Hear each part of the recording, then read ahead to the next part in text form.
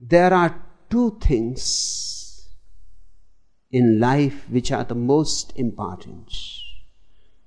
The first is birth and the second is death. Everything else is trivia. But the first has already happened. Now nothing can be done about it. But the second has not happened yet, but can happen any moment.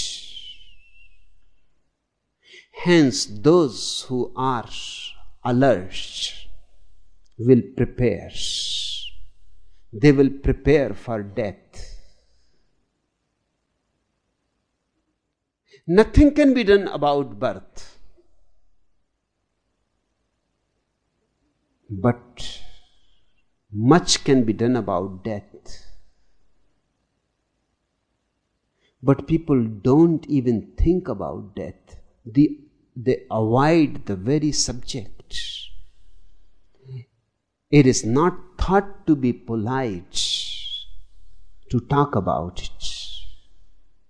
Even if we refer about death, we refer in roundabout ways.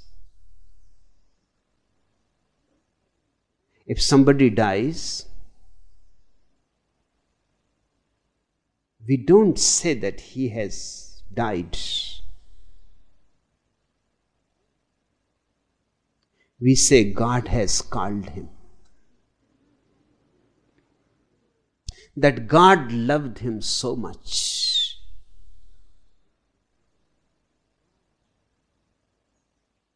That whomsoever God loves, he calls earlier. That he has gone to heaven. That he has moved to the other world. That he has not died, only the body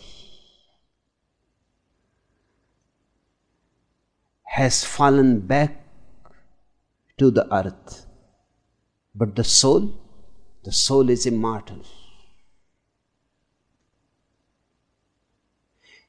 Have you ever heard anybody as going to hell? Everybody goes to heaven.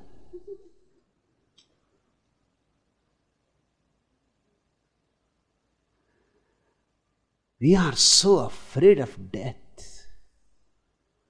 We try to make it as beautiful as possible. We decorate it. We talk beautiful words about it. We try to avoid the facts. But Buddha insists again and again. His whole life, after his enlightenment, for 42 years continuously, he was talking morning, evening, day in, day out, year in, year out about death. Why? Many people think that he is a pessimist. He is not. He is neither optimist nor pessimist. He is a realist. He is very pragmatic. He means business because he knows only one thing is left for you about which something can be done and should be done, and that is death. And remember, it is not a simple phenomenon that you die and you go to heaven. It is a very complex phenomenon, more complex than life itself.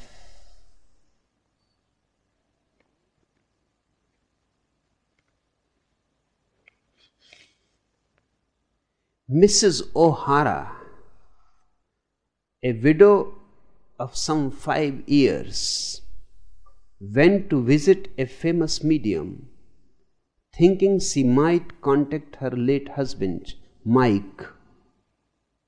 The medium assured her that every effort would be made and that they would hold a séance that very evening. Several believers gathered around the table, and the medium ordered that the lights be dimmed and that everyone at the table join hands. A hush fell over the room, and the medium called the name Mike O'Hara over and over again. Suddenly, a strange calm seemed to permeate the room, and a distant voice, faint at first but growing stronger and stronger, cried, "I am Mike O'Hara. Who is it who calls my spirit forth?" The medium replied that it was indeed his own wife who called upon him, and that Mrs. O'Hara wished to speak to him. The spirit replied that he would speak to his wife. "Mike," said Mrs. O'Hara, "are you all right?" "Yes," he replied, "I am all right." "Tell me, are you happy there?" "Yes, I am happy here." "Are you happier there than you were on earth with me?"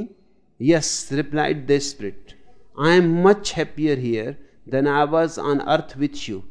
Mrs. O'Hara seemed a bit shaken, but she had one last question. "Tell me, my husband, what is it like there?